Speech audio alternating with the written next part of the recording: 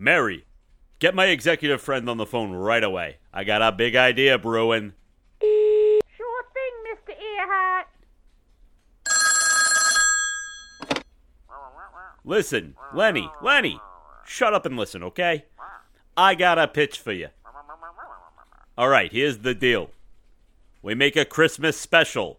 These things are gold mines right now. They don't even have to be good. We get a bunch of no-names, pretend like they were a big deal, and we make a show. And we pay them scale. It's perfect. How are we going to compete with the other Christmas specials? Listen to this. This is the best part. We air it in January. Everyone wants Christmas to last forever, but we can actually be the first to extend it for a whole extra month. Everyone's been trying to get out in front of people earlier and earlier, get Thanksgiving. We just wait until that mess is over, swoop in at the end, like TV vultures. We won't have any competition. It's a brilliant idea, I tell you. Brilliant. Where are we going to get a bunch of nobodies to work at scale? I got just the guys. It's a very merry, fantastic neighborhood Christmas special. Starring John Anderson. Hello? Fred Earhart. Sup, girl? The Krampus. Introducing Puddles the Pug as Mookie the next door neighbor. And Paul Schaefer and the CBS Orchestra.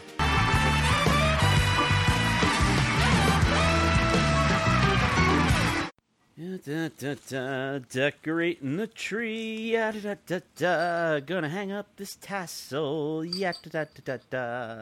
Hey, I'm heading out to my mother's for the night. I need to help her prep some food. All right, sweetheart. I'll be here getting the house ready. Now, remember, once you're done trimming the tree, remember you gotta do all those dishes, all right? Yep, I'm on it. And Swiffer the floor in the living room. Use the wet one. Okay, sure, no problem. Anything else? Yeah, one more thing. Under no circumstance are you to use the ethereal portal to the secret pocket dimension to the Dark Realm. Oh, come on! That's not fair! Nope, I hate when you go in there. You always think to high hell when you come back, and I don't want this house to smell like that when my family comes by. Well, you know I stink to high hell because it is literally the highest circle of hell, right? Don't care. You're not going in there. Well, come on! I was gonna meet Krampus there and throw souls into the endless well of perdition tonight. Nope, I hate that guy. He never says anything nice to me. And I'll smell it if you go in there, so don't think you can get away with it. Fine, whatever. All right, see you tomorrow. Love you. Goddamn well of souls. It's gonna be so much fun. Stupid slave-driving wife.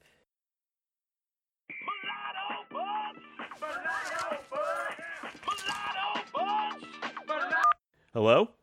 Dude, what are you doing right now? Tell you what I'm not doing. Damning the souls of the stillborn. Dee said no, huh? She said I couldn't go to the pocket dimension. Damn slave driver. What exactly did she say? Exactly. I just said. She said I couldn't use the portal to the pocket dimension. Did she say you couldn't use the Lantern of Summoning? I'll be right there. As soon as I do the dishes. And Swiffer. And find some air freshener. A very merry, fantastic neighborhood Christmas is brought to you by the new Swiffer with Febreze scent. Remember this year that nothing says, I didn't just go gallivanting around the nether realms, like a floor that looks and smells clean but really isn't.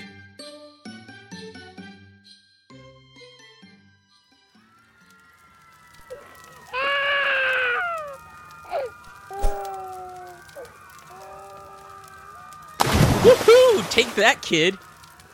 I'm the Krampus! Yeah, woo. Fred, what's wrong? I thought you loved condemning the souls of unbaptized infants to an eternity of limbo. I do! It's my favorite thing in the whole world. I mean, who wouldn't love doing this? I don't know, man. It's just not been the same since we ended the podcast. You know, it feels somehow, I don't know, like empty, hollow. Look, I know the podcast is super important to you. It was important to me. I'm really sorry it had to end. But between my work, my baby, my responsibilities to cast the innocent into the bowels of the eternal world worm, I just don't have the time anymore. I just miss it, you know? We put so much of our life into it. You know, I'll tell you what. I have some holiday time coming up pretty soon. Why don't we record our holiday special like we used to? You can make a big production out of it like you used to do with all that audio production and Foley work and crap. You can even write one of those ridiculously outlandish scripts where we plan to rob a sperm bank or save an orphanage next to a sperm bank. Or maybe you can do an autobiographical thing. You know about that time you spent Christmas locked in the sperm bank? Dude, that's a terrible idea. Who the hell would listen to our show after we canceled it? You're right. Sorry. I was just trying to cheer you up is all. I hate seeing you like this. It reminds me of that time you got super depressed. Remember? We were all at the sperm bank. Krampus has an idea. Krampus, would you take that baby out of your mouth? It is impossible to hear you. So sorry, chaps. I do lose my manners sometimes when presented with such a bountiful feast. As I was saying, what if you and your mates did a Secret Santa? Nothing cheers people up this time of year more than materialistic desires. Secret Santa! That's a great idea, Krampus. That'll cheer me up. So it's settled. We'll do a Secret Santa and get each other festive gifts to cheer us up in honor of the podcast. When do you want to do the exchange? Why not today? I want to do it before Dee gets home so we can go buy gifts now, invite some people to hang out, have some Christmas cheer. That does not give us a ton of shopping time. No worries, man. I know exactly what I'll buy. It's a gift that would cheer anyone up. So we regroup tonight? What about 8 o'clock? How about 9? I need to make one stop on the way back. More chores? You could say that. You could also say I need to rob a sperm bank on the way. Oh, Fred.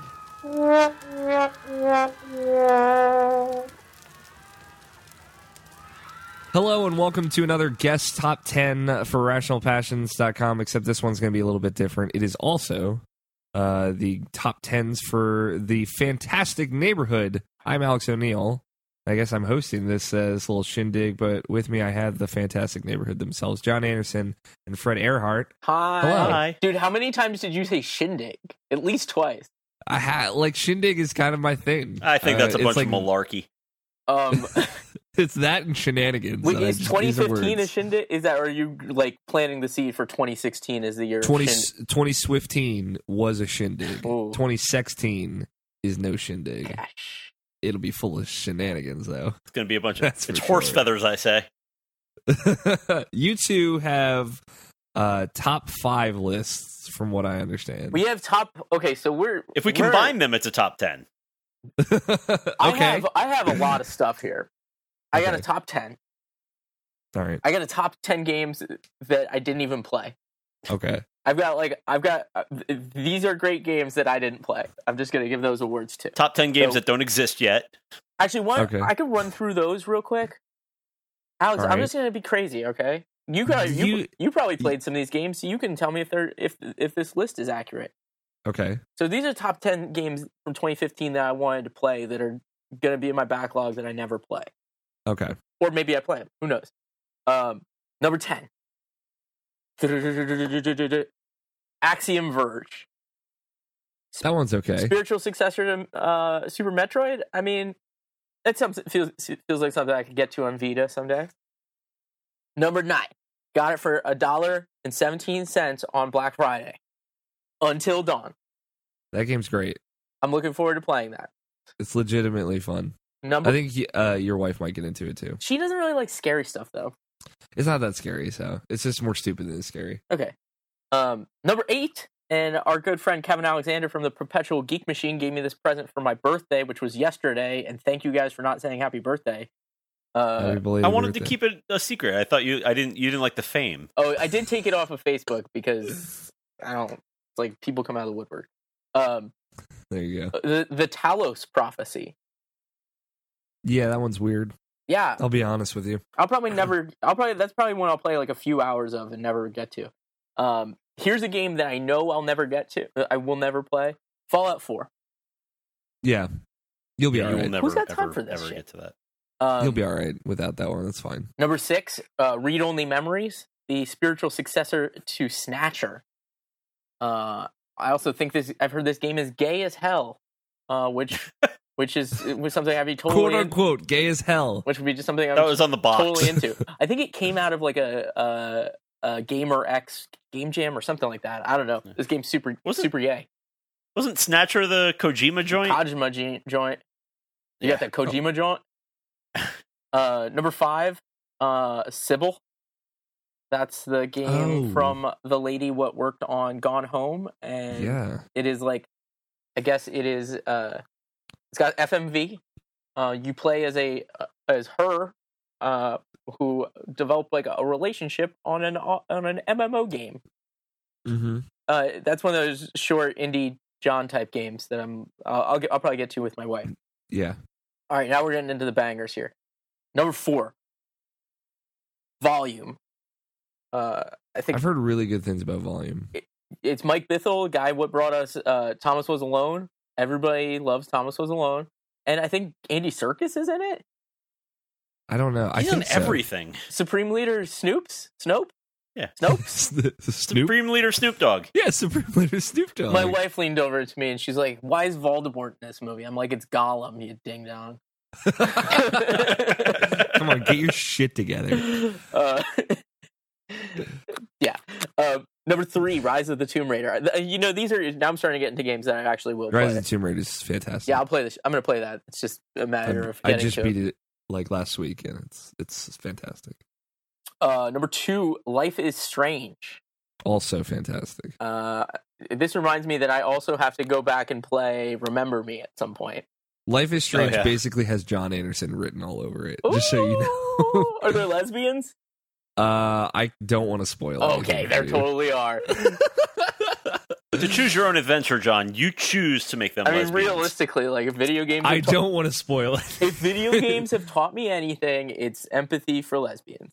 I mean, That's good. that's no joke, right? I mean, it's a joke, but I mean, like that's legit. But yeah, it's a legitimate thing to learn. Well, the best kind of humor really parodies life, John. Just True. like your list. And then number 1 game I didn't get to in 2015. The best game I didn't play in 2015 is Undertale. Okay. It's I also the started best game of all Undertale. time, according to game. That game's some drama, apparently. According to GameFAQs.com. The best game of all time, Undertale. It is. There is a charm to that game that is impossible to explain to someone. It's undeniable. I feel like You have to experience it. It's crazy. So, Alex, you know how I've been like texting you all the time for Yes, like, I love it. Metal Gear Solid It's my clarification? favorite thing. I'm like, oh my god, I'm somebody's Metal Gear guy. This is great. Well, You're the Metal Gear Because Wikipedia here's the thing is, for John? I don't want spoilers. So if I go in a wiki, like I'm gonna get Metal Gear 5 no, it's very spoilers. true. Like I know I get a good read on like where you're at and like how much I should say. Yeah. So Oh, so you're like a Metal Gear Snopes. yeah, Snoke. No, I'm Snoke. I'm like a Metal Gear Snoke. I'm like there's a weird hole in the side of my face. I don't know. How Yeah. big am I? How tall am I? Who can say? You won't know for another 2 years. Deal with it. Thank goodness those movies are gonna come out back to back to back. But anyway, I'm gonna have to do that with the Giant Bomb Game of the Year stuff too. I'm gonna text you and be like, were there Undertale spoilers in this episode? Well, I have to finish Undertale before I listen to that. So Oh my yeah, god, who can I text? Who's played it? Nabishin, Scott. He, Well, you just text me. I'll ask. you know, them if I need any meant to like reference. write into your show, but Nabishin is a real sweetheart. He like he remembered that I was like saying that I needed a discounted PlayStation Plus card.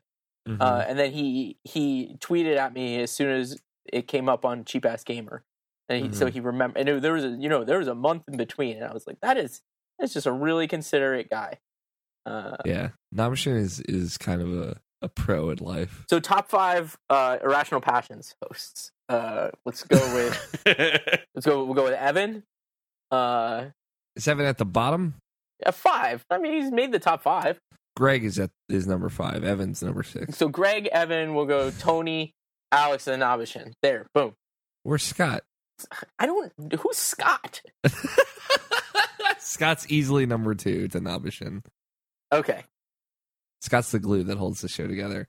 Okay, so those are games you never played, John. They're all pretty all right. But what about games you did play? And Fred, because Fred's here too, just by the way. I'm only sort of here. Okay, so we got to get through all my shit first. Oh, I'm sorry. So, because I My have bad. I have a top 10, so we'll breeze through 10 through 6 so we can get to my top 5. Yeah, 10 through 6, those are honoraries. These are also Okay, ratings. honorary mentions 10 through 6. Oh man, actually I gotta throw another honorary mention in real quick. You know what? I'm gonna bump Mario Maker off this list.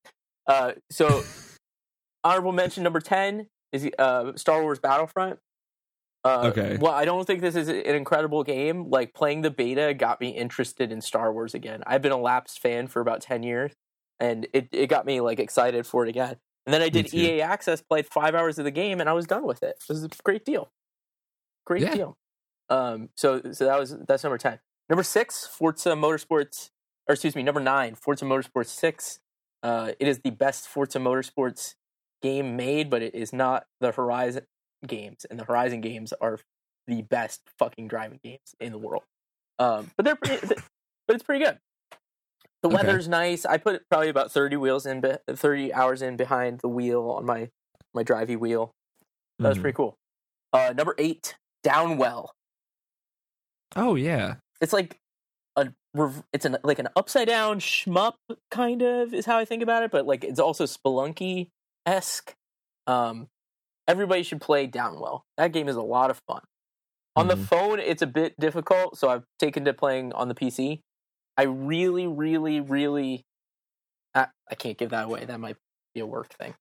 I would love if this game was snappable. Oh my god, can you imagine if you could like... It's perfect. It's a perfect form factor for that. Number 7, Yoshi's Woolly World. Well, I don't think this is a great game. My wife and I have been playing it together, and it's just really cute and kind of fun for us to I play. think it's a great game. Unironically. It's fine. love It's just nothing. There's nothing particularly Purdy. cool going on. It looks amazing, but like it plays fine. Well, like, I never played Kirby's Epic Yarn, so all like the clever yarn mechanics are still really new to me. Well, here's the problem with this. Anytime game, though. any game comes out based on fabric, it seems to be really good. Like, you've got Kirby, you got Yoshi, and then you have what's the guy who is exceedingly Yarny? Yeah, what is it? Unwound, Unravel. Unravel. Like that. Unravel. That's I actually it. Yeah. digitally pre-ordered that game as soon as it was available. It's gonna be charming as all hell. So I just couldn't. Like, I just thought about that guy, and my heart got warm. Yeah, it's really cool. It's weird that it has the same egg shooting mechanic from Yoshi's Island. There's a second fucking stick on this controller. Let me aim. Yeah, that stuff is still objectively. It's 2015. It's objectively trash, right? It's objectively the worst. No, that makes sense. It's just like the way that the yarn, like, you throw something at yarn and like the yarn ball explodes and wraps around it or something like that. That stuff is really clever. It's an interesting way to use that aesthetic. So, and then number 6, Persona 4 Dancing All Night. Yeah, John Anderson edition. Yeah, that is a game I beat this year. Can you believe that? Holy shit! I didn't even beat that this year. Yeah, mostly because it was just another visual novel. But yeah, I mean, it was easier to play than the 3DS one. That was just, I was like, I am not having time for this ever. That took me 86 hours to get to the final boss, and then I lost the game cartridge. Yeah, on like an airplane, right? Yeah, so like that game has a weird, very specific place in my heart. But I made it through. So now that we're to our top 5s, Fred, do you want to rock? Well, we can't rock, paper, scissors. Fred, do you have any honorable mentions outside of your 5? No, dude, honestly, this is a weird year for games for me because there was a ton of stuff, and then I didn't give a shit about most of it.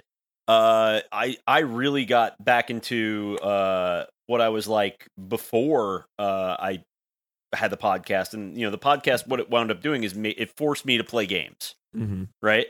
And then once we sort of slowed down in the podcast, and John moved, and we all had jobs and such, I started just sort of playing the same game a lot. So I'm still playing like Hearthstone, and I play it a lot more than I used to. Like, if I had an honorable mention, I'm still playing that. The game is better than ever. Absolutely love it, especially this last expansion that they released. But I really like I said, trying to find games that I would consider not only things that I played, but things that belong on my top 5 were tough this year. There was one, maybe two real standouts. That's about it for me.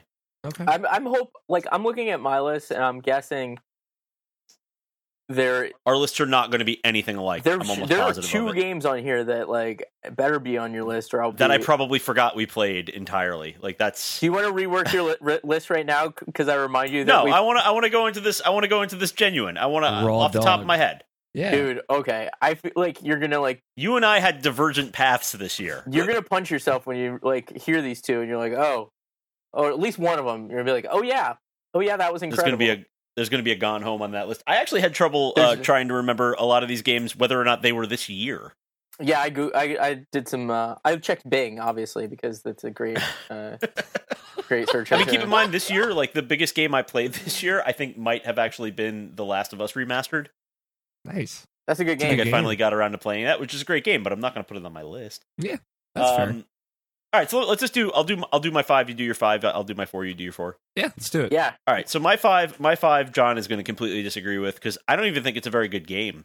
But it has a near and dear place in my heart. It's Evil Land 2. No, Okay, which is an okay game. I thought that was gonna be Lego Dimensions. Okay, it's fine. Toys to And life, like, bro. it's a serviceable Lego game, and it's really meant for a younger generation. But it reminds me of a Pixar movie, Wait, in that they like a younger generation, like Alex, or like yeah, like Alex, Okay. young Oh, Alex. okay. Cool. But you know, they buried so many references and so many things for the older audiences that you can enjoy. The gameplay is almost secondary to experiencing the characters and the settings that you grew up with, and finally seeing a lot of these things as Legos. You know, it's also my first experience with these Toys to Life games, which once again for younger generation. But like, I'm such a Lego fan to actually have a Lego game that has Legos, and you know, it was just so great for me. And then some of the levels really stand out in that game more so than others. The Portal level specifically basically made me feel like I was playing Portal, if not 3, 2.5. And since it's Portal, that could easily be continuity with no problems. Like, oh, and the world was just Legos for that time. It was an experiment in Aperture Labs. You know, like I like That's that. awesome. I think this is a game I'm really looking forward to playing. I don't know when it's like $5. Well, no, in like 3 years when my son can appreciate it, maybe 2. Yeah, that would be Yeah, fun. I definitely. If not that game, then just the Portal and the Doctor Who expansions were totally worth the money to me. Yeah, I've heard good things about that Doctor Who business. Doctor Who is also on freeze until Booker's old enough to appreciate it. Because Okay. they got real old season 7 or so. I'm like, too much. Gotcha. All right, John, Um, what's your numero 50? Numero 5 is Halo 5. Oh, did you do that like on purpose or? But bang, no. Well, because it actually got elevated because I was like, what did I Game's do? alright. That was somewhere else. Halo 5 is good. I loved the campaign. I know there was a lot of controversy. People are like, oh, it does what 2 does, and then like it doesn't finish it. I had a lot of fun in the campaign. I liked the story quite a bit. It's a lot different from the marketing, but where this game really shined for me was the new Warzone multiplayer mode. For like every Wednesday after it came out, me and several internet friends actually real life friends on the internet were getting together to play Warzone, and it's like it's an objective based multiplayer mode. So like you can still contribute. I haven't talked in a microphone in a while. You can still contribute even if you're not like super good at killing the other guys. Yeah. And you know, it was a lot of fun. I'm hoping to get back in and play a little bit. It was like 1 week I logged in, and then all of a sudden, all the other teams were really good. So that was a real bummer. Just like one night we played, and we always got wallop. But Halo 5, man, just a great. It's so slick too. This game, if it had couch multiplayer, if it had local multiplayer, like could probably be my number one game. It's a real bummer that they did away with that, and I don't agree with any of the like. If they could do the resolution scaling so intelligently, like they say, like why couldn't you give us the couch multiplayer that we've had for fucking ever, for 15 years? So whatever. Yeah, I don't know. I loved Halo 5 as well. I gravitated towards the breakout multiplayer mode in the arena, because like those like really tight 4-on-4 battles with no respawns I thought were really fun. But yeah, Halo 5 is alright. I didn't expect to like that game as much as I ended up liking it, so I liked it better than 4. And I liked 4 a lot, so yeah, same with me. Fred, what about your number 4? All right, so my number 4 is Jotun. I don't know if either of you have played that. What is that? Jotun? Is that an acronym? No, Jotun, the ice giants from Nordic myth. Oh, Jotun. Like Jotun. Did that come out, or is that you just played it at PAX? No, I have it on Steam. Okay. It came out sometime, I think October-ish. Beautiful game. Lots of like hand drawn illustrations in it. It reminds me a little bit of you remember when I was like big into the Banner Saga? Yeah.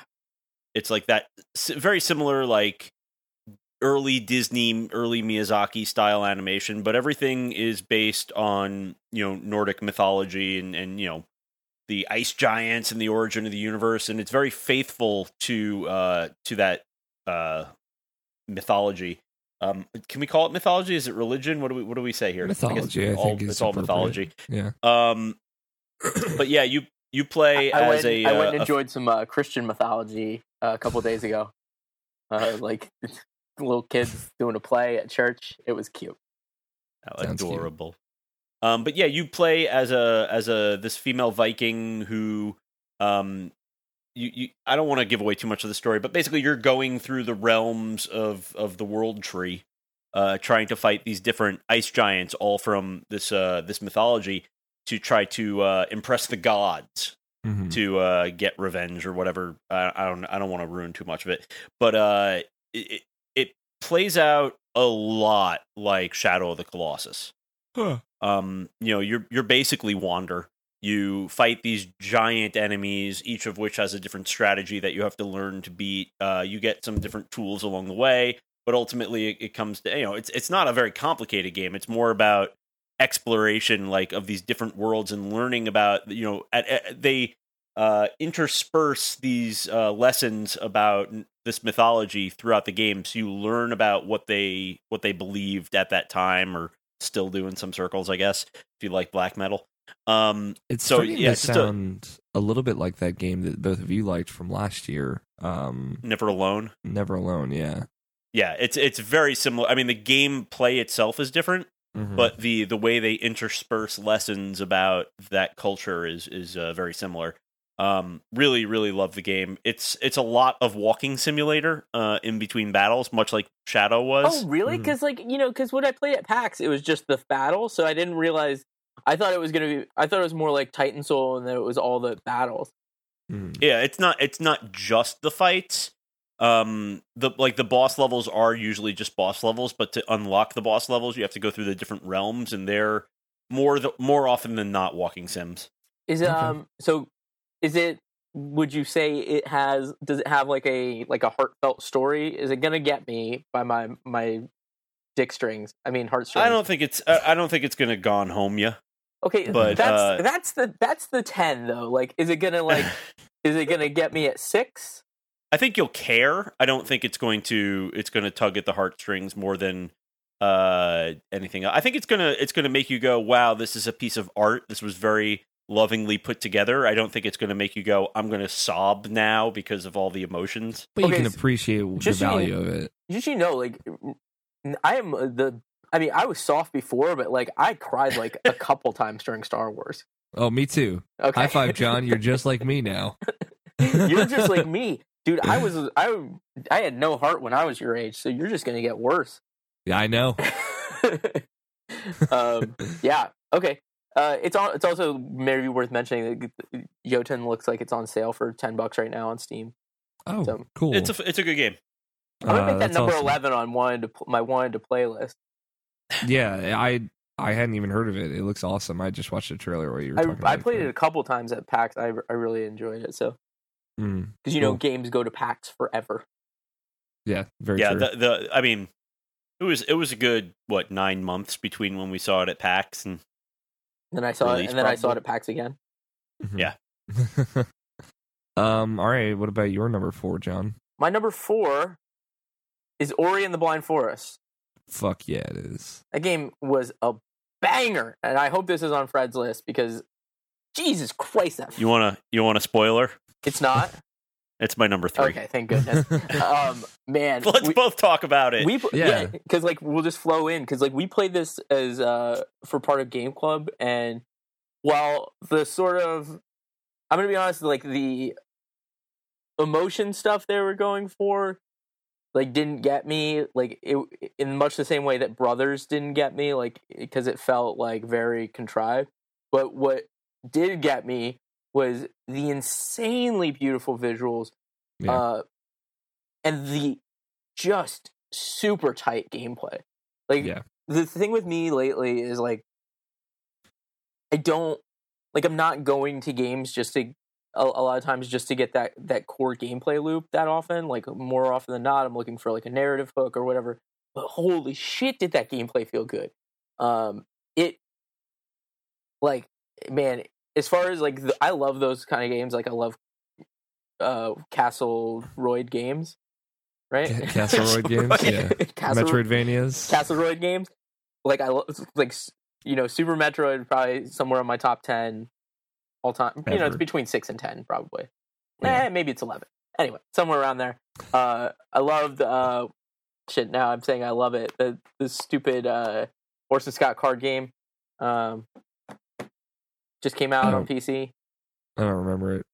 Oh god damn it! It was by Chair made it. Fuck it. I can't remember it. Fallout 4. Nolan North's in it. Shadow Complex. Shadow Complex. Like that's a real banger yeah. of a game. This game was just one of the best examples of that genre. Fred? And just to chime in, because this is on my list as well, I love it. It seems like this is where that kind of game is going.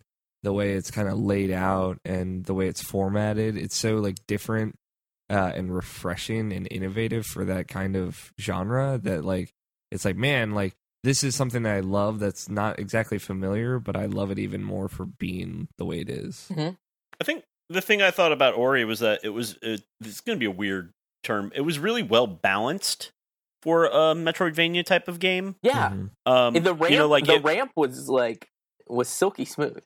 Mhm. Yeah, like, there was, you didn't feel compelled to, like, backtrack to the beginning of the goddamn game all the time like you did with a lot of the Metroidvanias, and, you felt rewarded for doing so, like, there was compelling reasons to go back and forth. The world wasn't so large as to be, like, particularly daunting, and then the story cues, like, while it wasn't, like, the story about your friend and, the big goofy guy who you get reunited with and all that wasn't quite as interesting to me.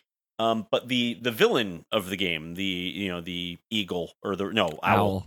That was protecting its young and all that. That was not unpredictable, but like, it felt right. It didn't feel as contrived as, going back to Brothers. Like Brothers completely, like near the end of the game, I was like, all right, I get it. You guys love each other, blah. And there was no real, like, the villain of Brothers, I think, was the older brother for what, like, you're gonna risk 2 lives to save an elderly man's life. That didn't make sense to me. But I loved Ori and the Blind Forest. It was a very welcome surprise because, like, normally those Metroidvania games go a little bit above me. Like, I just don't have the patience to get involved because of all the backtracking. Yeah, I think Ori's world is nice and concise, so that makes it easier. It's also weird, like there are no real shortcuts. There's like maybe 1 or 2 in that game, right? But it doesn't need them. Even the powers that you get felt like a little bit more compelling because it wasn't like you get a bigger gun most of the time. Like it was, Bash, I can hang glide now. Triple jump.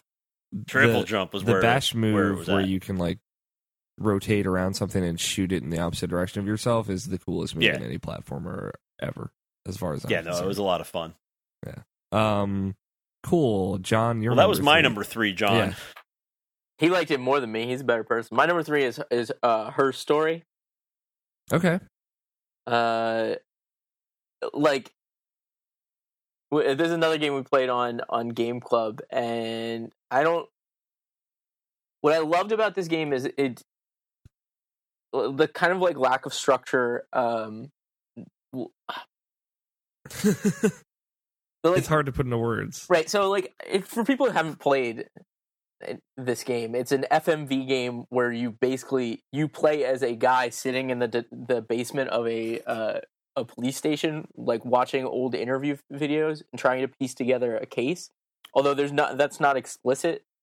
Like, it's a research simulator. Right. There's no gameplay mechanic where you're trying to piece things together. The only mechanic is you are watching videos. So. And using it like an archaic search engine.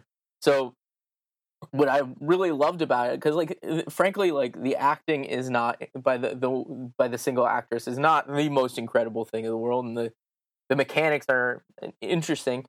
But the conversations that I had or listened to and ideas I read around this game, just were super. I mean, they were fantastic, and it was just like in a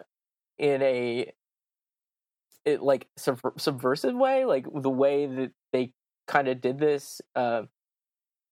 It's one of those things where you're like, man, they can't really do that trick again. And I think games that do that, who you can count them on one hand, like Spec Ops: The Line, right? Like you can't really pull that trick again because now anybody who had played that is looking for it. So yeah, it just I think that it's like this. You ever hear that board game Sherlock Holmes Consulting Detective? Yeah, and it's like this game where like you buy it comes with packets, right? Like with these scenarios in them, and you can only ever play the one thing once. So once you've played the whole game, like you're like, you can't really. Okay, maybe that's not the best analogy. Sorry, but you can never go back to that well. Yeah, it's just so interesting in that way. And my wife, again, this is one that my wife and I played together. It's just really fun. It was the video game equivalent of like performance art. Oh no, because those are out there. But yeah, I hear what you're saying. This was a bit more grounded then, I assume. Well, yeah, I mean, it wasn't woman covered in feces sitting in a mall, but it was close. No, but like John said, like you can't, like I definitely like this game as well. I don't think I got into it enough to make it my top 5, but it does do something that I don't think another game has done in a while, which is it's more about the meta, the Ludo narrative. It's more about how you yourself go about trying to piece together what the game is and how to play it, as opposed to what the game is trying to tell you. Because the story itself is not entirely compelling. It's how the story comes together that is. Yeah, and the fact that you could watch, yeah, plus the musical interludes, and the path you go down is so nonlinear that it's just it's really interesting. Just thinking about the other ways other people could have experienced that game. There's a lot of dead ends and red herrings in that storyline to like lead you to, like, you could, if you're anything like me, you kind of get where it's going and then you go, all right, I got it. I'm sure there's some people who played that game to try to find every single video that was available. Yeah, that's probably how I'm going to play it. So. Oh, you haven't played it yet? Not yet. It's been loaded on my computer for like a week and a half now. It's a couple hours. It's a couple hours. So yeah, I think that would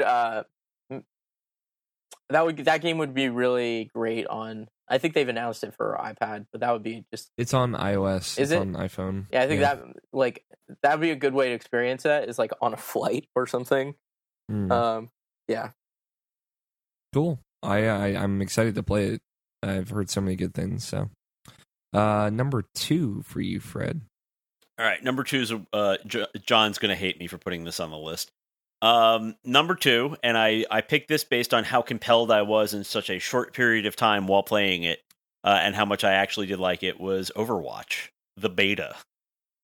The beta. Public beta. A beta almost made my my top 10. Yeah. Well, if you really think about it, the Star Wars Battlefront beta made my list. But go ahead. Yeah, Somebody had basically. Fortnite So- on one of their lists, so this is okay. Fair enough. Fortnite's not a Overwatch game. is Blizzard FPS. It is objective based. It is sort of their version of I guess I'm going to call it Team Fortress 2. It's got that plus some MOBA elements mixed in.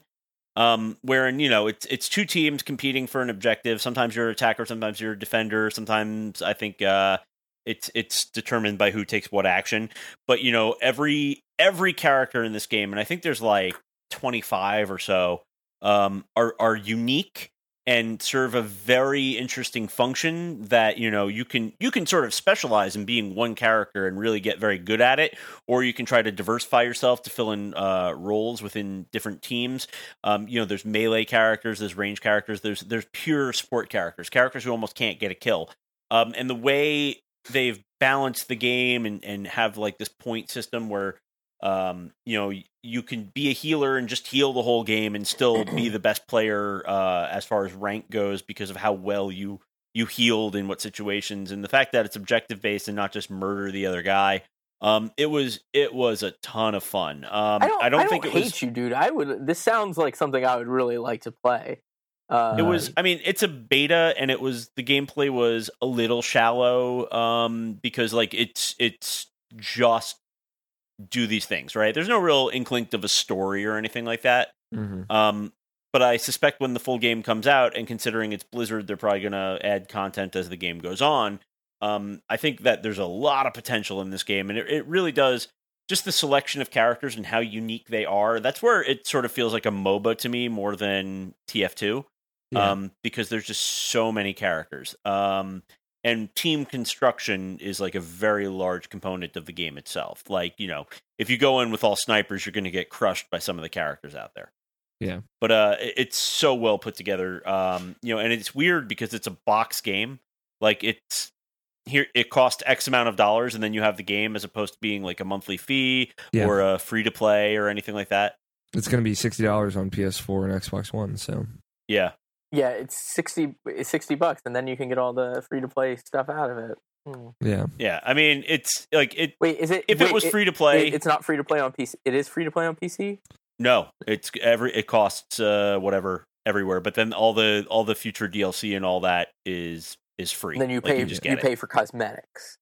Probably. I don't think they even have cosmetics. I don't know. I mean, they haven't They announced probably any do. kind of model yet. Yeah, but it's Blizzard's, so. I would be just incredibly surprised if this game doesn't have microtransactions in some way. It must. I mean, it must. It may not come out the gate. They with own. It, but, they make Hearthstone and World of Warcraft. Yeah, I know. But it is the best constructed like commercial game that I played this year, for what it's worth. Like, I don't like. John has corrupted my gameplay. Like, I play so many like indie titles and like little upstart games that have weird narratives that like the AAA like play this game because everyone's playing it thing. Like I never get into anymore, and this felt like as close to that as I'm going to get. Yeah, I'm really excited to play Overwatch. I thought it looked awesome from the moment they announced it. So I didn't get into the beta though. I'm not cool.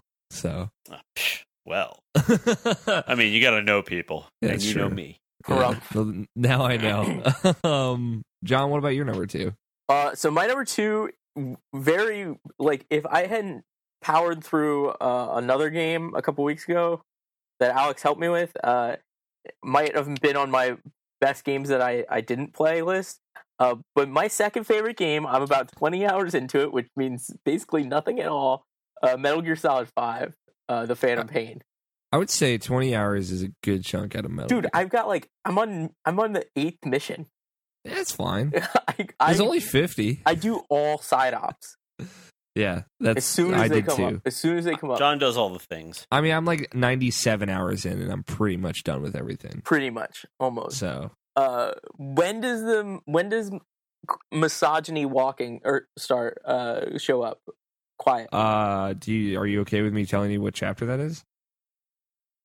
Yeah, sure. I'm in the 8, 9. I'm in around 8 or 9. It's chapter 9, so mission 9. Okay, cool, great. Can't wait.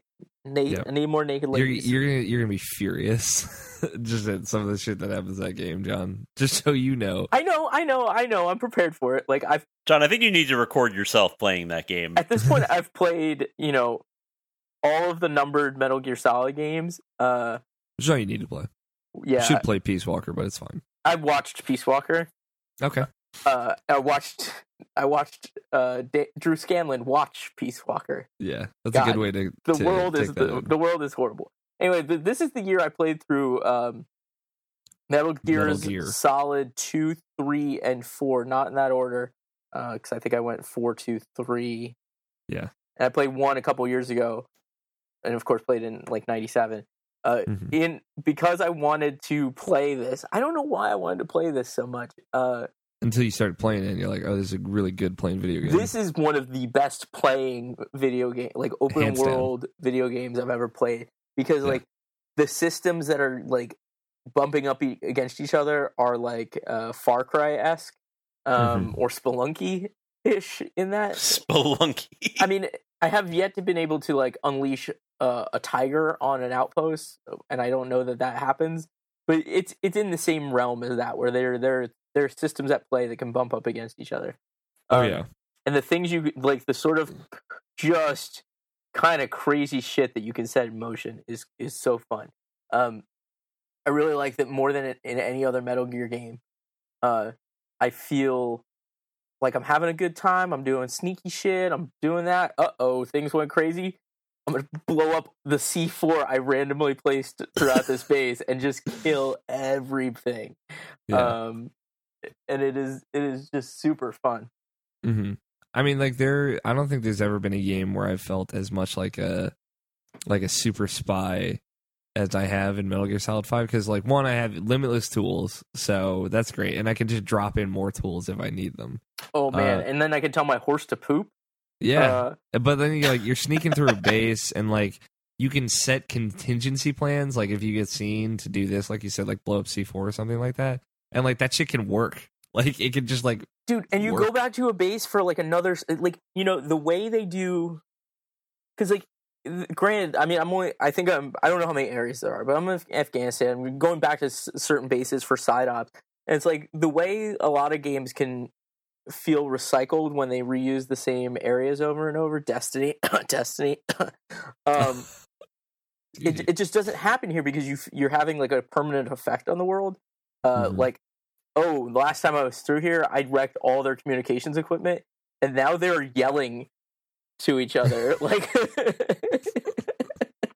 yeah, it's shit like that. That's like, wow, this is so weird that this game exists. Yeah, it's like, man, you have so much left ahead of you, John. I I'm know, so excited. I have so much, and it's like that game's gonna get so fucking crazy for you.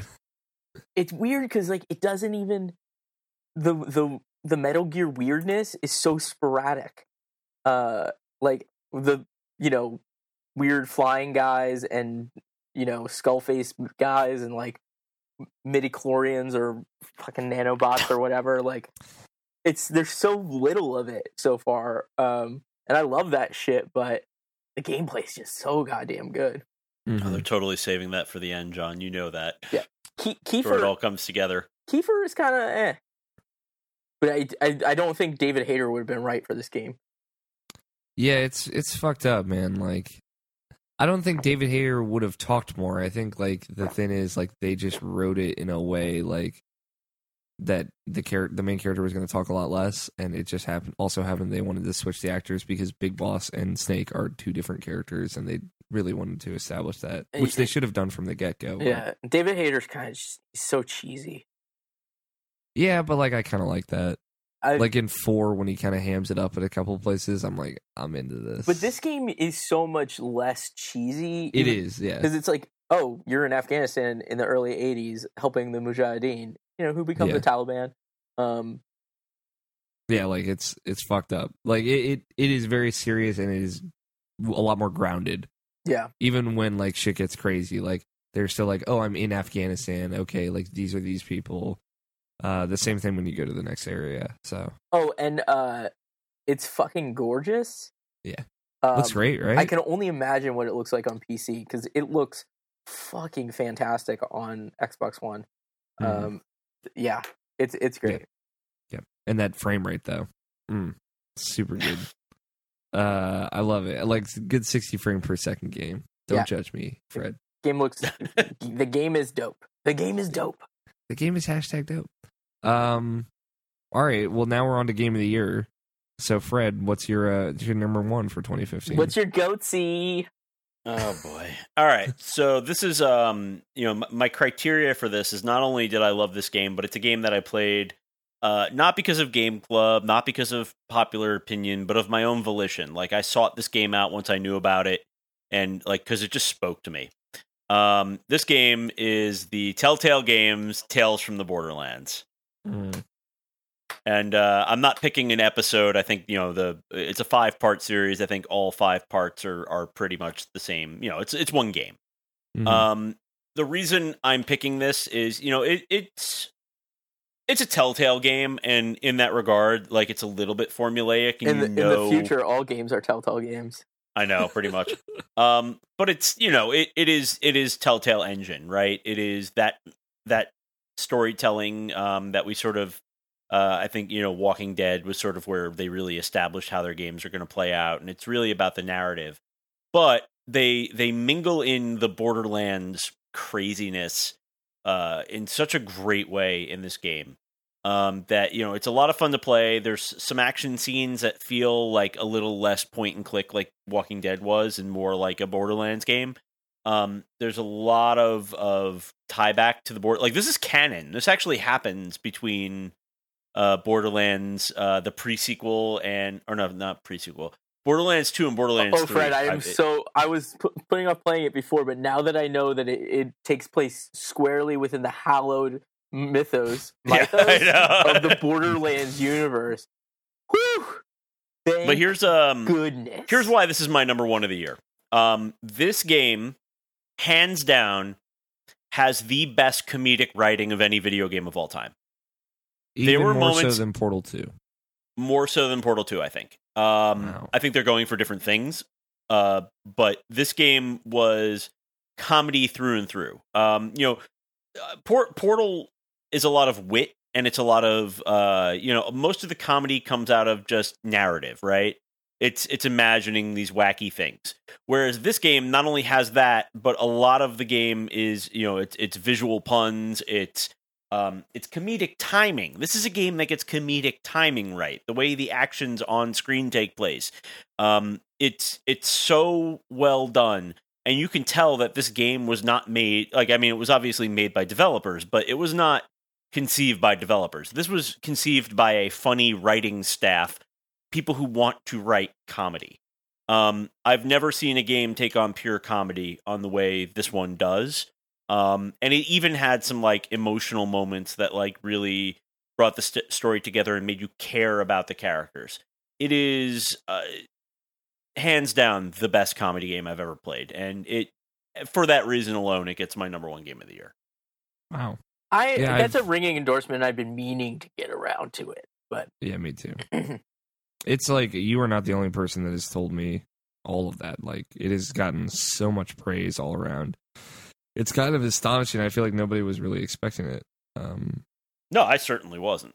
And it's exciting. Like, I'm excited to play it. I have it on PC, and I'll get around to it. I think it'll run better on PC than it would on I guess PS4, Xbox One. Their games run like trash on every platform. No, they really do. I've gotten better. Like, for the PS3, Xbox 360 era stuff, it was just like. I actually think that maybe they don't have programmers doing the game part either. They have comedy writers doing the game programming. So it's just an entire game development studio full of writers. Lazy dev. Rodney Dangerfield runs her QA. I'm just kidding. I'm sure. I'm sure you are, John. I'm sure they've got like that engine is probably like the antenna at the end of Bill and Ted's, just held together by bubblegum. Hopefully it'll fall apart, so they have to fix it. We can only hope. John, what about you? Okay. Number one, best game. So you guys are gonna think that this is a joke. This is a promotional game. It was a free game. It's pack and jump. It's a couple hours long. It's kind of, I don't know what to say here. So it's got Ludacris in it. Oh my Luda. God. So this is Forza Horizon, Fast and Furious. My favorite game of the year is Forza Horizon 2 presents The Fast and the Furious. This game is fucking brilliant. Okay. You added a Fast and Furious story to like my 2014 game of the year. Okay, let's do this. Ludacris is in it. Like I get to like get all these cool cars from the movies. Absolutely. If we need any proof that the universe is set up squarely to entertain me, this game's existence, and also that like the guy from Fast and Furious is directing a new Star Trek movie. Star Trek. Is Yeah. proof that the universe is set up for me. So I don't know how Well, much. you are a white male Yeah. living in America. It's true. Yep. We're pretty much just like built for you, the whole world. It's not wrong. It's unfortunate, but it's not wrong. Anyway, I mean, there's not like I love this game. I played the crap out of it for all 4 hours that I could wring out of it. Is it the best game of the year? Certainly not. But it's my favorite game of the year. That's all that matters. Is You it know, just? I- Oh, go ahead, Fred. I was gonna say I played this too because it was the proper price. Mhm. And I'm not even like a racing fan. Like racing games are a little bit like I'll sit down with them in like a movie theater or arcade, but that's about it. And I definitely enjoyed the bit that I played for this. I mean, I had downloaded it out of curiosity since I work in advertising, Mm. and like to me, this is video games finally. Like they've finally come into the mainstream enough that advertising is a thing. Like advertisers care to utilize them, not just sell them. And it was very interesting to actually finally see, like, this is something I've talked about for some time. Like, why the hell hasn't Coca-Cola like sponsored an island in World of Warcraft yet? Like why is that not a thing? Yeah. And to see this and to see it It's particularly well done. It's a perfect example of corporate synergy. Yeah. Like It was Pizza Hut demo discs to Doritos Crash Course to Fast and the Furious presents. this is Forza the Horizon. ultimate expression. PlayStation Underground. PlayStation Underground. I just think that, man, I would love to see more stuff like this where it makes sense. And it's like they took a bunch of existing assets and layered things in. This is kind of almost what I hope for No Man's Sky, is that at some point, like, they bust that thing wide open and people can make or any of these stupid space games. I want to play a Hitchhiker's Guide to the Galaxy game in a modern game, right? Yeah. So, man, this is a fun experience, and I think it's like adver gaming done right. Yeah, I mean, I played it too. I only played the first hour of it. I never played a driving sim ever before, also. And I knew you would recommend it, John. So, yeah, I had a good time with it. It controls well, it feels good, and Ludacris is awesome. So, Ludacris is Luda. Luda. I mean, ain't that the truth? So, I mean, you like what you like, right? But What is That's that supposed to mean? it just means you have terrible taste, John. Don't take it personally. No, I'm just kidding. I'm friends with you guys, clearly. No, what matters is that it's your favorite game, not that it's the best game. Take it to the bank. But let's finish out 2015 by looking ahead to 2016. I want to know what the two of you are most looking forward to. Oh man, let me bring up this because I think 2016 is a year full of bangers. It is. I think every year is a year full of bangers, and then the year comes around. Is Mass Effect supposed to come out?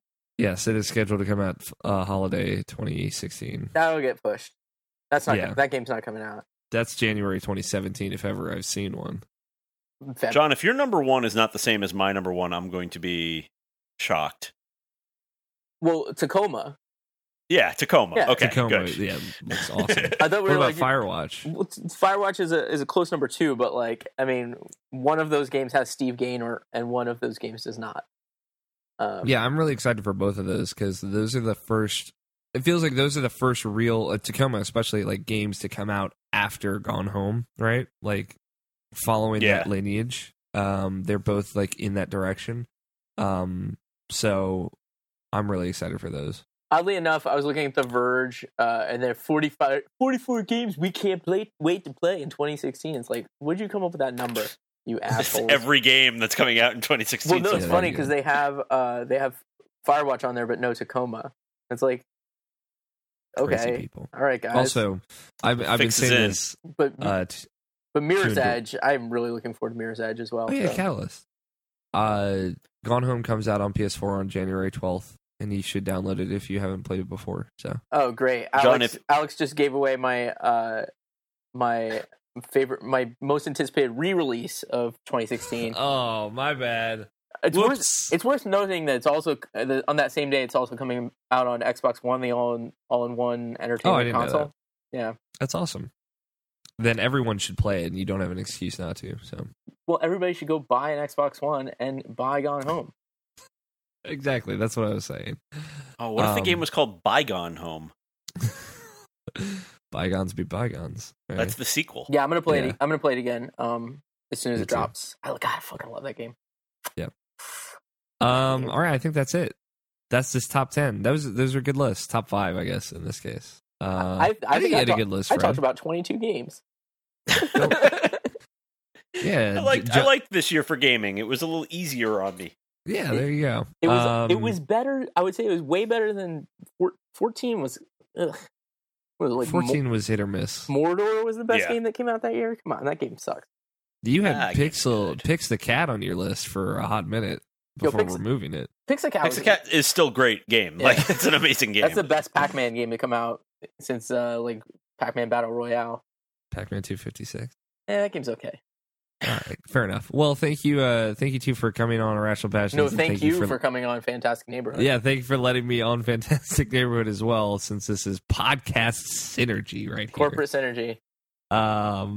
And if you Yay, don't listen Pizza to Fantastic Neighborhood, you should. Well, because it's a You great can listen show. to the archives because we're not on anymore. So. Well, you should still That's not listen to true. them. I'm still making things every now and then. We're still making things. We're just not on a. We're not subscribing to the man's schedule. Yeah, well, There's no man's podcast schedule. Yeah, I mean, keep tuned. Maybe we'll have news in 2016. We'll see, right, Fred? We'll see. Ooh. We'll see. Cool. Well, if you don't follow John and Fred, you should follow Fred at Proto Addict on Twitter and John at Hey John Anderson on Twitter. It's only one H in Hey in John. There's no H in John. There's one H in Hey. Yeah, there you go. I got there No somewhere. no one has ever followed me. Yeah, thank you guys so much. And those are good lists. If you're listening to Irrational Passion, stay tuned for more guest top 10s. And if you're listening to Fantastic Neighborhood, stay tuned for more of John's most anticipated remakes / remasters of 2016. That might have already happened. Probably. Welcome to Walmart. Did you find everything you need? I believe so. I would just like to buy this. Well, it looks like someone is going to have a Merry Christmas. Well, I certainly hope so. Well, I think this gift would cheer up just about anyone. Though you know we do have a Darth Vader themed one in the back. Man, pretty much everything here is Star Wars themed, huh? Nah, it's all right. I'll just take this one. Are you sure the Vader one is very limited edition? Everything in this store is Star Wars themed, and they're going to be releasing a new Star Wars movie every year for the rest of my lifetime. How limited could this be? Nah, I'll stick with this one. My friend isn't, really into Star Wars either. Excuse me? What? He's more of a Trekkie. We have a code BB8 at Register 7. Sir, I'm going to have to ask you to wait for some assistance. I'm sorry, what? I just want to buy this. Sir, you realize that Star Wars is culturally the most important thing this holiday season, correct? More important than the spirit of give it. More important than the gift of life, your life, which I will take if you do not buy anything Star Wars related. Look, what can I do to speed this up? I really have to get to the bank before it closes. Well, I cannot let you get out without buying something Star Wars. It goes against store policy. All right, how about I buy this gum? This Yoda Chew. Good, but not good enough. You have to have at least a 2-to-1 ratio of Star Wars to non-Star Wars items. All right, fine. I'll get this issue of Star Wars Cosmo. It features articles about the Force Cleanse and, 17 ways to make your Jedi swoon. All right, that'll do. Will you be paying with Apple Pay or Samsung Pay? Cash. What the hell is that? What the hell is cash? You're a cashier. What do you mean, what the hell is cash? We only accept Apple Pay or Samsung Pay.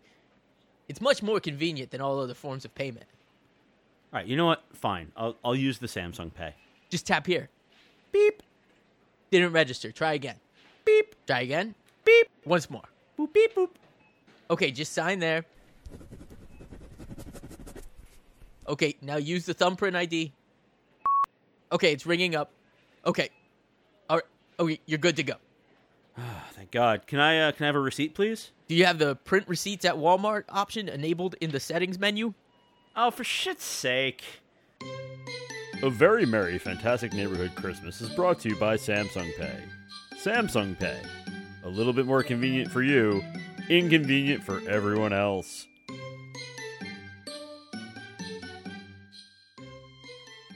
Well, it's that time of year again, the 2015 recap, John. And you know with recaps comes the fantastic neighborhood superlatives. Superlatives. Superlatives? I don't know. It's a hard word. Serpico. So, you and I, we always write our superlatives. We recorded our top 5 games of the year with our friend Alex from, what's the name of his little show there? His cute little show? Irrational Passions. Okay. Irrational Passions podcast. It's a good show. Good show. So wait, and that's coming up later in the show, or have people already listened? Or maybe to that? they've already heard it. Who knows? It's a mystery. Time travel. Post-production, yay. It's crazy. But, so we covered that stuff. So you and I are going to talk about our superlatives for 2015. So the rest of the Fantastic Neighborhood Video James Awards. Yes. So we both wrote our own lists. Maybe there'll be some crossover. Who knows? So I think maybe I'm going to go first. Yeah, you go first. And your categories are much better than mine. I don't know. So my first superlative is game that I forgot came out this year. And that title goes to The Order 1886. Do you have any runners up? No, I just did there's probably the rest of the games I forgot. So I don't. Okay, because I want to. I have another contender in this one, and this game might clean up in this award season. Hotline Miami 2. Oh yes, Hotline Miami 2. I remember that. That came out sort of do. Yeah, that came out this year. Man, I think they both came out around the same time, right? It was very early on in the year. Oh man, a couple other bangers. Everybody's Gone to the Rapture. Oh yes. I bought that game. I own a copy of it somewhere. I own that game as well. And let's also not forget Guitar Hero Live. And Rock Band. Yes. I think that's fair to say that both of those are essentially forgotten already. Yes. Maybe Dying Light, but I don't even feel like I ever had even an inkling towards that. So I don't think that was ever on my radar. But all of those titles came out this year, and we promptly forgot about them. 12 months is a long time in the gaming world. It's considerable. There have been some great January, February releases in the past. One of my favorite games of all time, Mass Effect 2, was, I believe, a January release, and that thing still won a lot of goatsies. Mm-hmm. There's probably, like I said, we're probably forgetting a number of them that came out that we probably enjoyed for what it's worth, although chances are we didn't even play them in January. I put The Order on my list because I actually did like that game, and that game was super hype and then super forgotten. It was also supposed to be like, that was their franchise. That was Sony's, like, we're making a Gears franchise. Take that, Xbox. And then they letterboxed it because they couldn't get all the polygons on the screen. But it was still a better game than everyone gave it credit for. It's probably like $5 now, though. Yeah, I feel bad for borrowing your copy and never returning it, but I'm going to play it. I'm going to play it one of these soon. Give it someday. a whirligig. Yeah. So what's one of your superlatives there, John? So I want to go with 2016's most anticipated walking sim. I've got a top 3 here. I feel like I know what 2 of them are, but So we've got Adrift, Adrua Oneift, Adrua Oneift, the Oculus launch title. Although I think that's more of a hottest, most anticipated floating sim. But that's the game from Adam Orth is working on. He's a fellow that used to work at Microsoft and then said some things about consumers that who got mad at him? Gamergate? I don't know. Whatever. I don't even remember. Gamergate, also a game that came out this year that we already forgot about. Oh, fucking nightmare those people are. Yeah, this is like an Oculus launch title. It's also coming out to I know Xbox. I forget if it's coming out to PlayStation. I think it's like $20. It's a space. I think it's like a little space panic thing that you're trying to always get oxygen and survive this exploded space station. It's not so much a walking sim, so we'll go ahead and disqualify it. The other two games on this list, Firewatch. Yes, that was one of the two I expected. So you've got art direction by Ollie Moss, famous for all those dope like deconstructed posters. All the Mondo posters, basically. Yeah. And then like the rest of the people that work on it are all former Telltale and what's Tim Schafer's things? The studio? Also starts with a T. Oh man, you put me on the spot. Now I can't remember something I should know. Yeah. Well, anyway, it's like Chris Remo. It's all the people that work on also do the Irrational or Not Irrational Passions. Jesus, those. Some of them work at Irrational Games too, but they also do Idle Thumbs. So, hopefully, while I've been stammering, you remembered where Tim Schafer works. Double Fine, which doesn't start with a T. Doesn't start with a T at all. It doesn't even. Not even close. Not even a T in it. Yeah. So, but that game looks real cool. I think it's got like you could think about the lineage and the people that run in the circles with those people, like Steve Gaynor, who made the greatest walking sim of all time. Although the walking's not that great. Anyway, but yeah, that looks really cool. I guess it's the premise is you are kind of playing a fellow who's kind of escaping life and goes to work at one of those Firewatch towers in Wyoming and ... Yes, that's where game is. And then I think the third game on this list is Tacoma, which I think you and I are assuming it is a walking simulator because we have no reason not to believe that yet. But information is still really sparse about that. There's a Game Informer cover story. There's stuff happening in that game, but I don't think there's any combat. Right. It's a first-person exploration game. I don't know. Maybe there's branching stuff in this one. I don't know. But it's from the guy What Brought You Gone Home. And also Nina Freeman is the designer on that. She's, created one of the games I most regretfully didn't play this year, Sybil. So, I think I might be setting myself up to get real disappointed on both these, but man, am I looking forward to these two games quite a bit. And I gotta say, the winner of this category, I think by default, because it won my most anticipated game of the year, period, would be Tacoma. Yes, I'm also. I think that is one of those games where you and I will have to game club it, even though we don't formally do a show anymore. I feel like. Yeah, I think that's something we will play.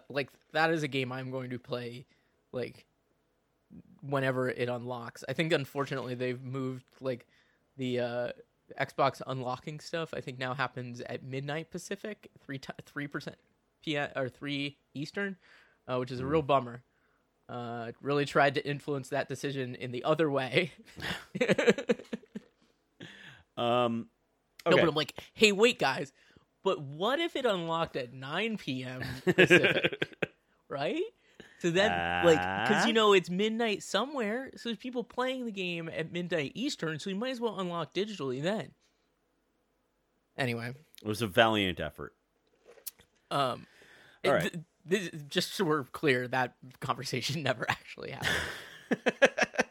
Or did it? Here's one, John, I think that you'll be able to contribute to. Biggest title I regret not playing because I have a full-time job. Oh, well, I mean, I did a whole top 10 of these that you've either listened to or will listen to soon. We got to fix this paradox. Just decide where it is, friend. It's like a Doctor Who episode, dude. Ugh. Yeah, except this is less lazily written. Lazily written? Don't worry, it's all going to come together at the end when I just use my sonic screwdriver to fix the problem. Yeah. Okay. MacGuffin. Yeah. So I had that whole list, and I think number 1 on it was Undertale. But since since there's a time paradox here, like I may have played Undertale since then. Yeah, I've been. That game came out of nowhere, and then everyone and their mother told me to play it. Supposedly, I'm right at the part where it's supposed to like get good, because the first hour and a half or so, it's kind of like, this is cute, but no. It did look like a slow burn, so I'm not entirely sure. It's we'll a 5-hour thing. I'm gonna get to it soon. So like, I'm gonna bump that from my number 1 and say my number 1 is Life is Strange, and my new number 10 is Everyone's Gone to the Rapture, because I forgot that I both own that and haven't played it yet, and that it existed. Cool. So I think I could probably fill a list up with these, but I think the biggest one that I regret not playing, Splatoon. Oh yeah, that's a good one. That looks like a fun ass game, and I've heard nothing but good things about it. It looks like something you like. This list is going to be filled with Wii U titles, because I'm still not buying a Wii U, even though it's probably a great deal by now. It is not a great deal. No? You can get an Xbox One for less. Well, it's a great deal for people who already own an Xbox One, and I don't know. Regardless, I'm not going to play it. Yeah, they're like $300 still. Yeah, it's too much money to play a handful of what I assume are actually very good games, but still just a handful of games. Well, I mean, I think they built the list, man. The Wii U is now a little game called Twilight Princess HD. Mm-hmm. Just kidding. Who the fuck would buy that? But no, like Mario Maker, Splatoon. You got Mario Maker, you got Mario 3D Land, you have Mario Kart. Stop me if I say something that doesn't start with Mario. Wind Waker HD, Smash Bros. But like Woolly World, Woolly World Yarn. is a real Epic Yarn was. Oh, that was actually regular Wii, wasn't it? Yeah, Woolly World. There's a bunch of other stuff on there. I think it's a thing not worth owning. It's unfortunate. I think if it was like $200 and you could just get all those games, I don't know. It's another one of those things where we look at Nintendo and go, "Oh, so you want to keep all your games on your platform, eh?" Yeah, like what happened to Sega is what I almost wish happens to Nintendo sometimes. Yeah. Or just keep the handheld. Just go handheld. Or make the hardware just much more affordable. If it's because they went out the gate making a profit on the hardware, like even though it had the same specs, comparable specs to a beefed up Xbox 360 or something, right? Couple of GameCubes, 4 GameCubes duct taped together. They use Ouya as the control center. Yeah, but yeah, I mean, there's other stuff. Yeah, I wish I played Splatoon too, but I don't anticipate having time for that. Yeah, exactly, because you have a job. And a kid. All right, John, hit me up. Give me a superlative here. Okay, so let me look at my list here. Man, all mine are most anticipated re-release of 2016. I don't know what other re-releases are coming out this year, but I'm assuming a lot of them are. I mean, are we talking about true re-releases or games that are just basically the same? Either. Because I feel like Last Guardian is going to be a re-release of Ico. Oh, can we make Mirror's Edge is going to be a re-release of Mirror's Edge if that actually comes out. No, that's not even. No, that's a sequel, man. Or reimagining. It's a pre-sequel. So, Day of the Tentacle remastered. It's a fun one. And then Resident Evil 0 remastered. So that's actually a really interesting game because that's a remaster of a remake. Right. Well, Right? wait, was Zero? No, Zero was the prequel, right? The Okay, but- train. Okay. Oh yeah, because Resident Evil HD did come out this year, which was a remaster of a Of the but- GameCube remaster, right? Well, okay, that's still coming out. Oh, I might have found a list online. What we're saying is that there's a lot of Resident Evil games. Kingdom Hearts HD 2.8 Final Chapter Prologue. I wish that wasn't real. I wish that wasn't the name of it. Ratchet and Clank. The original? I don't know. Oh, it's all new content. Forget it.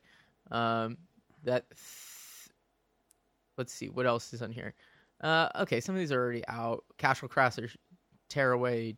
Yeah, these are all out. But I think the winner goes to, since it is technically a re-release, I guess it's just coming to a new console, would be Gone Home. Oh. Gone Home, most anticipated re-release of 2016.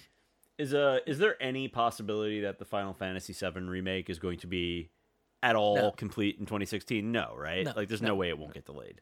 So Nope. let's just move that. But the off PC version is now available on PS4, man. So the PC ports. Oh, thank God!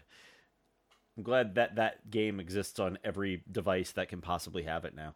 no, it's not on Xbox. I'm sure there's ways to get it there. It's all about testing your hardware. That's the new Doom. That's So the new what I could benchmarker. do is I could plug my PS4 into the back of my Exactly. You just route it through and record. Yeah. All right, let's do one I think that you and I are both going to agree on, John, and it makes me sad. Most disappointing game with a banging soundtrack. The award here, I think we know the winner. Hotline Miami 2. Hotline Miami 2. Man, what happened? Like I think the scope is too big. Like they've tried to make a twist, and they just like they took out the thing that made it the original so great, which was like the ability to sort of like plan out these combat murder puzzles, Mhm. and instead, and maybe I think I'm taking this from another podcast I heard. You end up kind of just creating this situation where you have to like, there are these huge levels with more guys, and you just have to like kind of make these kill funnels rather than planning out this cool puzzle thing.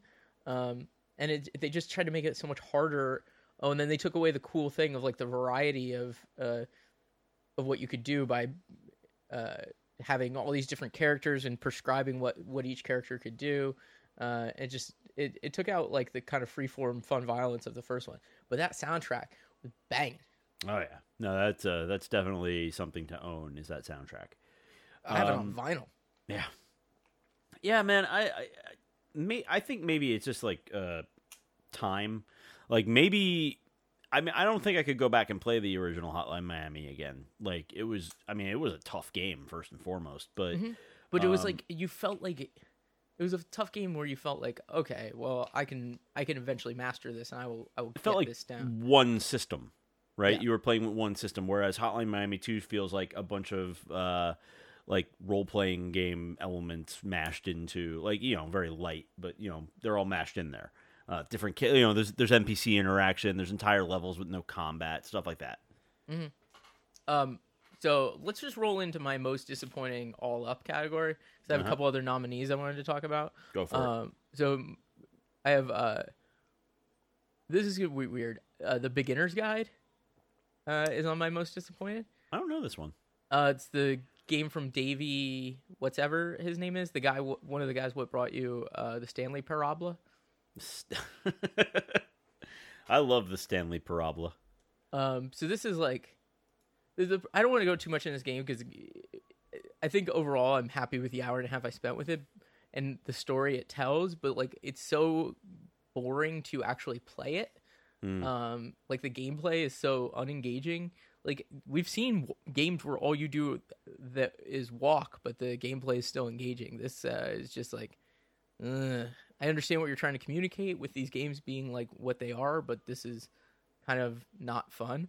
But I like the story. Like I like the arc, and I find it pretty interesting, the questions it raises. And then Hotline Miami 2, obviously, and then Batman Arkham Knight. Which is surprising because so many people really swore by that game. Dude, it's just like there's all this time waster shit that you have to do to get like the real ending, and then they make you do all this stuff in the Batmobile that is just completely not fun. Is it just more of the same? Like, it's just like we have this formula. We've got to make a new Assassin's Creed. Here's a new Batman game. Kinda. It's just it's real pretty, and some of it's real cool. But I also didn't enjoy the story very much. And the one cool trick that the story has kind of gets old after a little bit. But yeah, I think Hotline Miami 2 has to win this just because how hype I was on that game. Yeah. And then I didn't even finish it. Sad but true. Same for me. It's maybe if they ever do a Miami 3, they'll learn from their mistakes. You know? I just hope just let it die. Just make soundtracks from now on is what we're saying. I feel like they made the second one out of sort of some sense of obligation in the first place, and so their heart wasn't in it. Fair enough. So John, biggest gaming trend that I am too old to understand. I thought that this is pretty apropos for the two of us. If you're gonna give this a PewDiePie yet again? No. This is gonna go to a game that I think is symbolic of me not getting it anymore. Rocket League. Oh, you know what? I'm gonna play this. I'm gonna play that. So I've tried it. So many people swear by this game. They love it. And it is for what it is. It is well put together. It does what it promises. I don't get the appeal of this game. Having played it, like, it got very old very quickly. I don't think your age has anything to do with it. It's just taste. Maybe. I don't know. Personal taste. But also, like Dan Zuccarelli, who is much older than us. But Dan's young at heart. Dan has Disney posters on his wall. Yeah. But yeah, I just there's something about it, like, it just, with the lack of, like, the cars are different, but they don't matter because they all function the same. The arenas are different, but they all function the same. Like, it's the same game with a different coat of paint a couple of times, and I just, like, after a couple of rounds, I'm like, okay, I get it. There's probably some strategies you can pick up to get good at this game, but I don't feel compelled to do it at all because why wouldn't I just play, like, like, it's kind of like Twisted Metal without guns, or Mario Kart without, you know what I mean? Like, without a race. Like, it just borrows. I'm looking forward to eventually playing it. I'm going to wait for the Xbox version. I don't know why. Fair enough. Yeah, because I'm a shill. Well, that as well. So are there any... Oh, wait, there's my most anticipated another re-release, since it's coming to Xbox One. Are there any trends you don't get, John? I still don't understand Minecraft. But I like the music. I don't think I'll ever get that one. John, one more superlative I have that I wanted to talk to you about. Biggest failure this year. And I think... Oh, I hands down know what this one is. I think it's going to be the music game comeback. Oh, for me. I was going to say Evolve. You think so? I feel like they made their money. They were pushing that thing hard, and it tanked. That's surprising. I heard it was a good game, all the same. I played it, and I did not enjoy it. If you go on Steam right now, there are like 150 active people playing it. Ooh. That game is multiplayer only. That does not bode well for a lot of games coming out with the same business model. Well, they're like, well, the thing is, like, you can't make esports happen, right? You gotta, like... Right, it just has to be. It has to happen. Quit trying to make fetch. Yeah. But yeah, no, the music game comeback was also a just astounding failure. I mean, what's funny is, like, I kind of want to get, like, I remember it was Guitar Hero 3. Like, I really enjoyed playing it. And I think I would have fun playing it too, except I don't know that I want to spend that much money on it. Well, it's good because it's already on sale. Yeah. I want to play both of these games. The Rock Band pissed me off particularly because, like, they wanted to sell a $60 disc product, but the thing is, like, I don't want to play the songs you picked out for me. Right, exactly. I don't want to play those at all. Like, I don't want anything that's been called alternative rock in the last 10 years. I don't want fucking any there's like 3 classic rock songs I like, right? Right. You got Bob O'Reilly, Jailbreak by Thin Lizzy, and then The Boys Are Back in Town by Thin Lizzy. And those are the only 3. So what we're saying is Thin Lizzy. Well, yeah, and the one song by The Who. It's I think they approached it wrong. I look at those games less as games and more as platforms. I almost wish the game was free. Well, no, that's what this. I mean, this is gonna be the last Rock Band 4, and Right. or this is gonna be the last Rock Band, and because it failed, but like the idea was that they'd just bringing the game to modern consoles, you'd be able to play all your old stuff. But then like here's the kind of the other problem for me is like it's still also kind of, and I think Guitar Hero sort of alleviates this, but the Rock Band sort of is stuck on this like iTunes model, you know? Right. Where like I'm gonna pay you $2 and then I'm gonna keep this song forever. And I think like the big failure with having a rock band night, like a party or whatever, it's like cool, okay, people are gonna pick out these songs. I just dropped $20 on these songs that I'm not gonna play these again. Like it needs to be more of a like it'd be nice like a real gross free to play model where you put a quarter in the jukebox and you play the song. Well, I'm actually okay with the iTunes model if the game is cheaper. A Spotify, I mean that's true too. But like or a Spotify. Yeah, Spotify could work too. But I was actually thinking that the game is free. Maybe it comes with like 5 download credits. Like get rid of the story mode or whatever, and then you just get the songs that you want. You don't bother with anything else. I mean, not free, but like charge $20 for it and just have the base game because I already have so many songs. Or charge $60 and give $40 worth of credit. Yeah, something along those lines. Like, I really don't want to play the songs you picked out for me. Like, the chances of me wanting to play Last Train to Clarksville by the Monkees, that was, I think, on the first Rock Band. Like, fuck that song. What a nightmare. This is a living hell. Yeah, like a Monkees deep cut? Oh, fuck you. Fuck you right in the face. Let's see if there's anything else I can... any other awards I can make up for some of these games. Let's see. Metroidvania of the year? Oh, it's Ori. Yeah. Let's move on. I didn't play Axiom Verge. I think is the problem there. Did you play Axiom Verge? No, but like I can't imagine it being definitively better than Ori. It looks much more iterative on Super Metroid. Yeah, but I don't know that I like that. I like that Ori was a little bit deviant. That it looks like a dang... Well, because it also adds this incredibly precise, like, super hard platforming in, like Meat Boy-esque platforming. Right. With the most beautiful art I think I've ever seen in a video game. That wins it. Yeah. Let's see. Is there anything else? What about movies that weren't Star Wars? What was your favorite movie that wasn't Star Wars this year? I'll give you my top 5 movies of the year, and this is really heartbreaking to say. First of all, if Mr. Diesel, Vin, if you're listening, I'm sorry. I love Furious 7. I love it. I thought you were going to say The Witch Hunter. No, I did not like that movie. That was a bad movie. I saw it opening night because obviously, okay. So I'll go 5. From 5 to 1. My 5th favorite movie of the year was Star Wars. That was a real good Star Wars movie. It was like a remix of all the hits. Right? Like it was like a mashup. All the hits. It was very good, and it also doesn't need our fucking approval at this point. Yeah, it's like going to see Journey, and they only play the bangers, and none of the shit off like the later era Journey albums. You know, they only play the hits. They don't play anything from the albums they for some reason put out in the late '90s or whatever with different singers. That's what Star Wars is. All Steve Perry, all the time. All Steve Perry.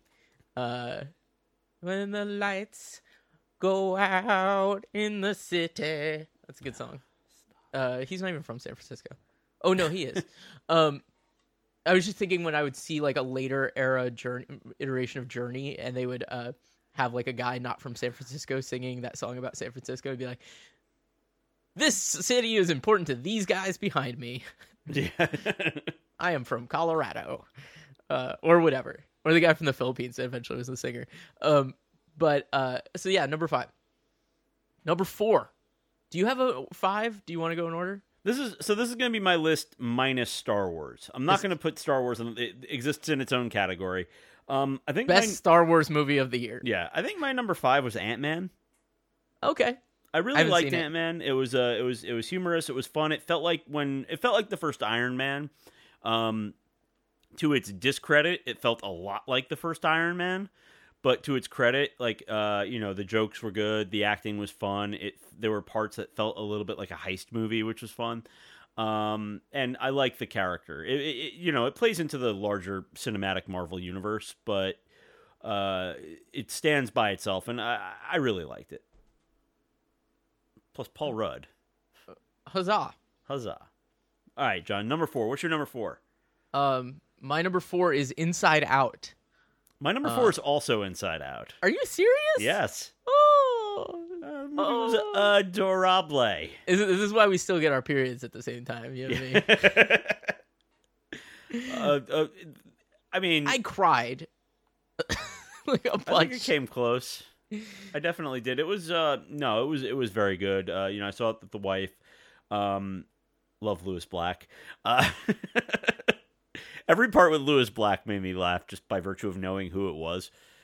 Yeah. Man, I just thought that movie was just fantastic from start to end. Like, I was kind of dreading it at first because I think I was like, oh, this is gonna be about this little girl being depressed or something horrible like that. Right. And that movie ended up being great. And I think it's something I'm really looking forward to, like, Booker seeing when he's like 5 or 6. And I like that it didn't. I like that they're dealing with real ass human emotion. Yeah, I was gonna say it didn't like candy coat the idea of being depressed and like these actual sad, emotional things that like kids go through.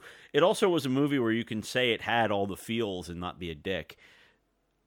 Oh, did you tell me what your number 5 was? My number 5 was Ant-Man. Oh yeah. Sorry, yeah. I'm torrenting that now. No, I'm not. I'm renting it legally. All right, so number 3, John, I'm going to go this time. My number 3 was Creed. Okay. Did you see it?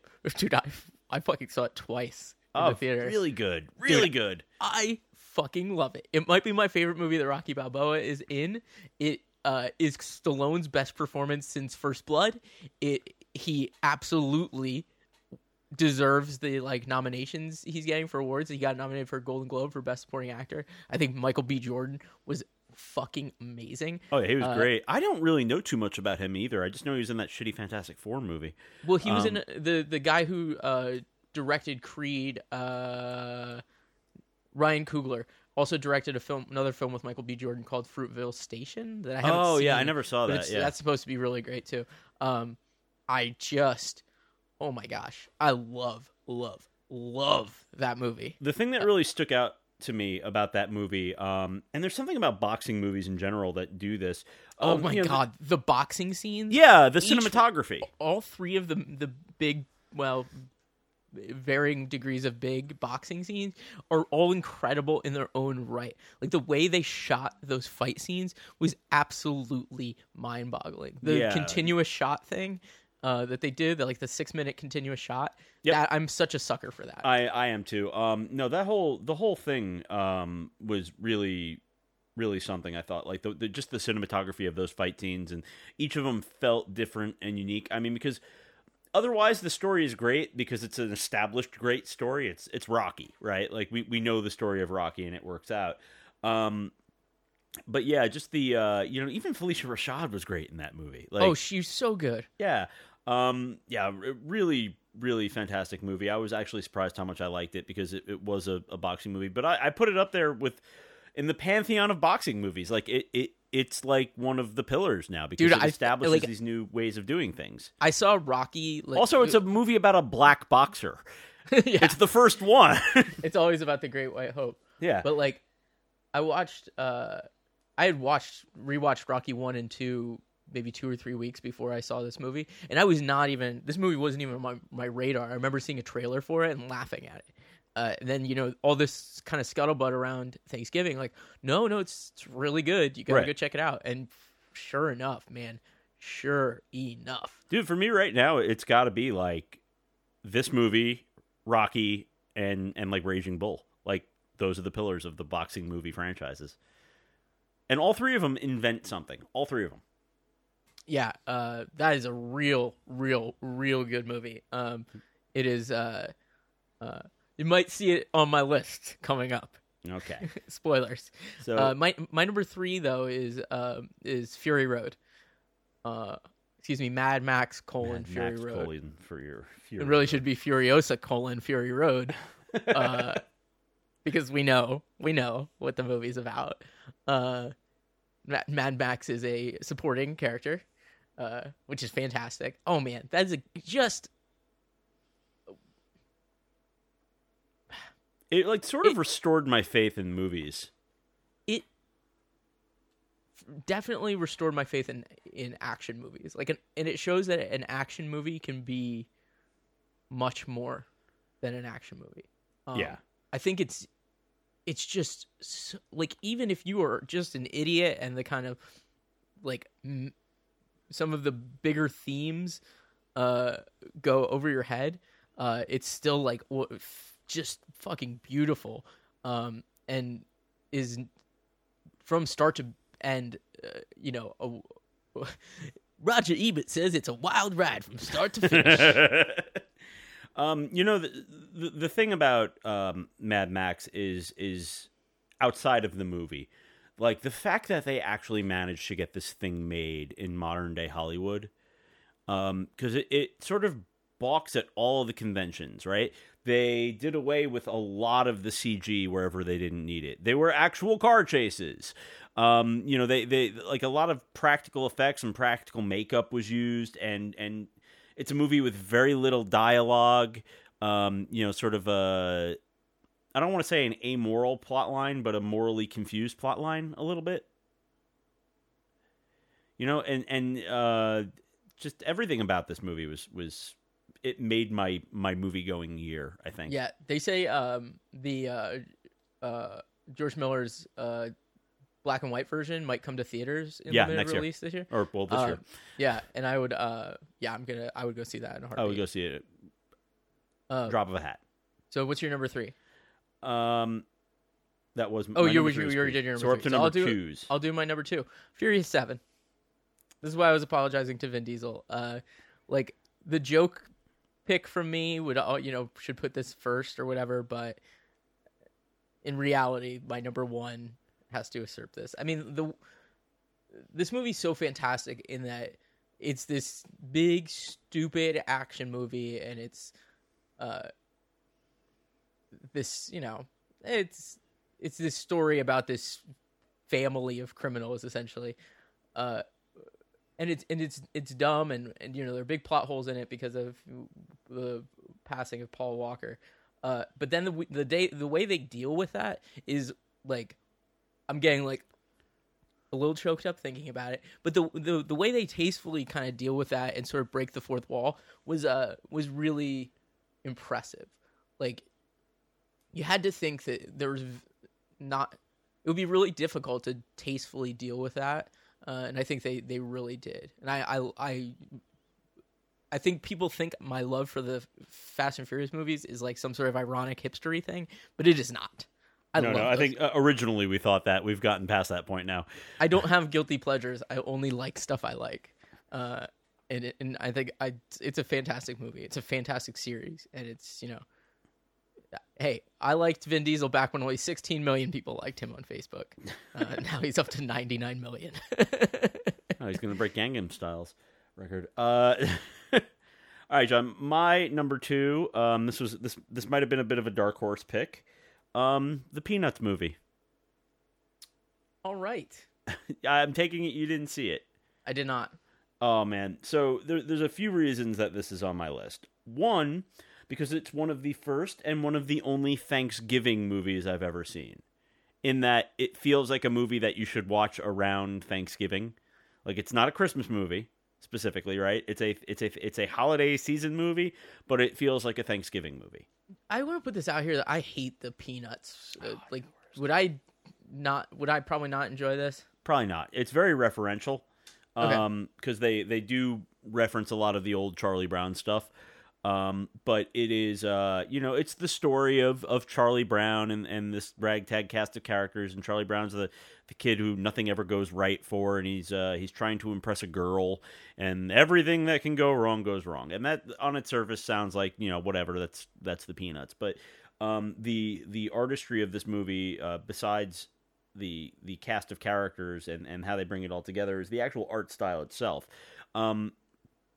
It's stylized to look like a Peanuts cartoon, but to still be like 3D. You know how like when South Park came out originally and it was cut out like paper cutouts, it was like, Yeah. oh, that's its thing. This feels like Mario, it has its like Mario 3. yeah, it has its own style. It has that I think will be emulated in the future. It's really visually pleasing to watch. Obviously it's a family movie. I really did almost tear up near the end of this because it was so it was really sweet. Like it had a good. It felt like a children's movie of old in that like it had a good universal message at the end of it that was like, here's the good lesson you should learn from this, and we hope you had fun doing it. I might have to check this out. If this is your second favorite film of the year, I loved it. I don't know what it was so about. honestly, this. would Star Wars be your favorite film of the year? I think Star Wars would be my favorite if it was on this list. It You would be fucking my nerd. favorite. Okay. But yeah, So, all right, I might actually check that out on your strong recommendation. So what's your number one? What's I my feel number like one? I'll go with my number one. Go with yours. because we may have already everybody mentioned knows mine. what it is, right? We already mentioned mine, right? Creed. Yours is Creed. We already mentioned mine as well. So fair enough. What's your number one? My favorite was Mad Max by Yeah. far. It's that was an incredible film. I just want to like there are 3 films I saw multiple times in theaters, which is crazy. I saw Furious 7 twice in theaters. I saw Star Wars twice in theaters, and I saw Creed twice in theaters.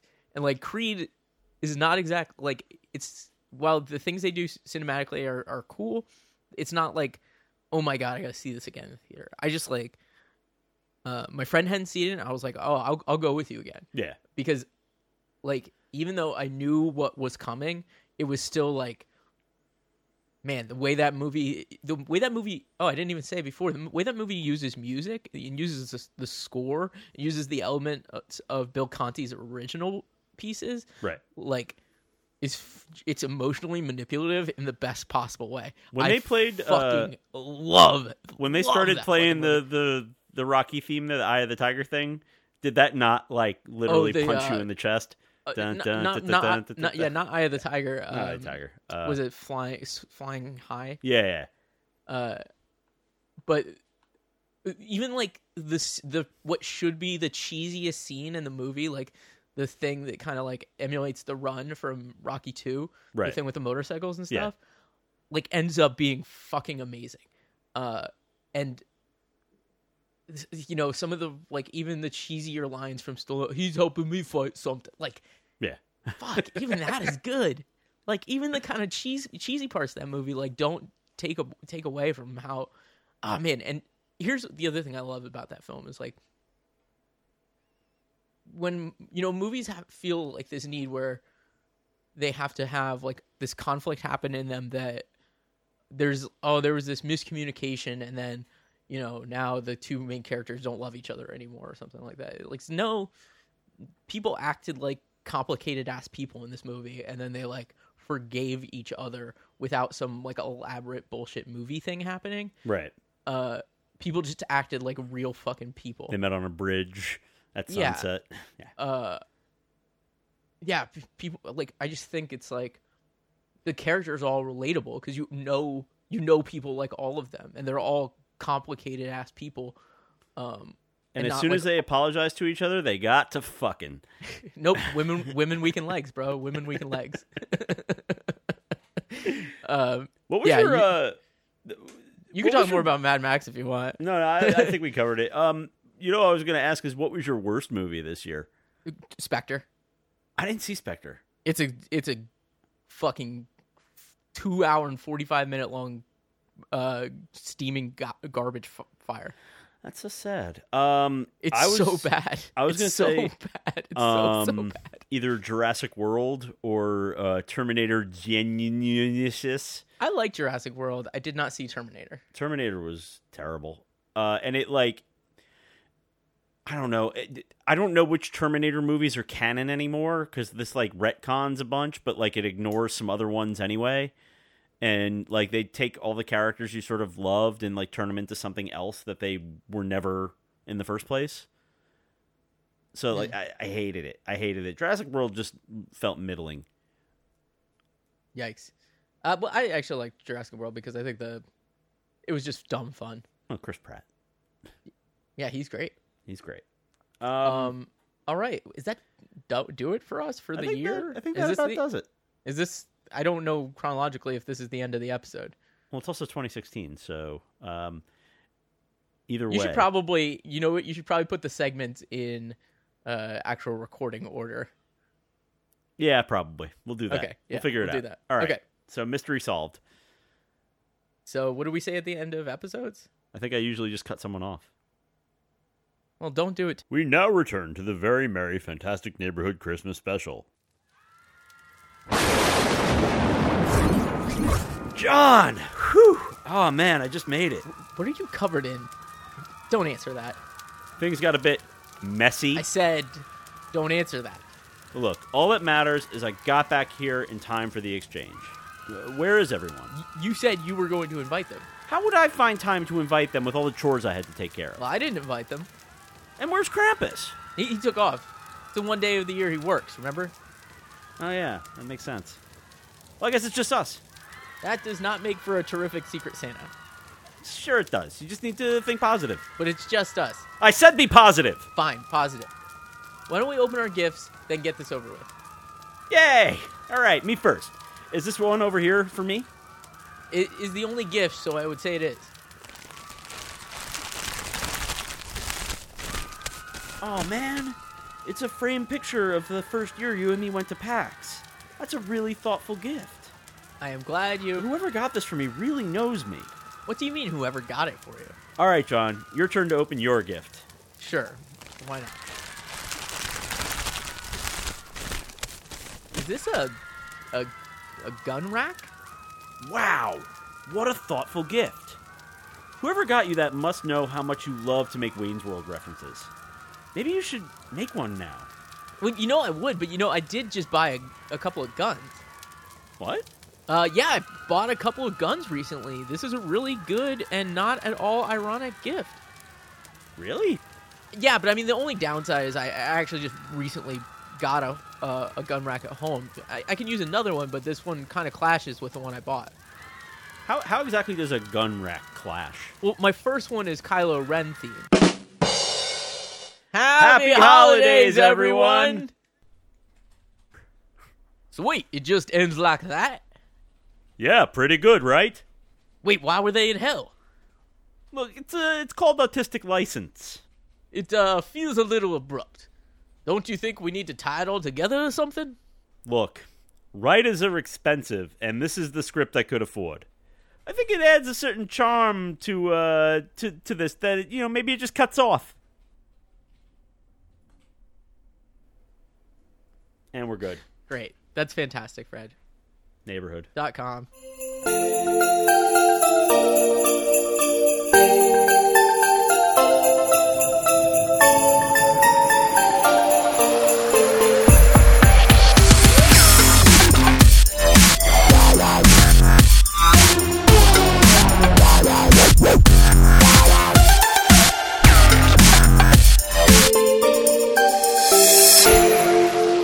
Fred, do you actually not know how a Secret Santa works? That's the point. No, like in real life. Sort of. I've never done one. No, because in a Secret Santa, it becomes you get less... a name out of a hat, No, but then right? it becomes less secret as soon as you give the gift. It's no longer a secret. Like, Oh, the I don't secret know. is revealed. Is the joke not working? No, it's great, but I insist that you put this segment in somewhere so that at some point... This will be our end credit Yeah, sequence. okay.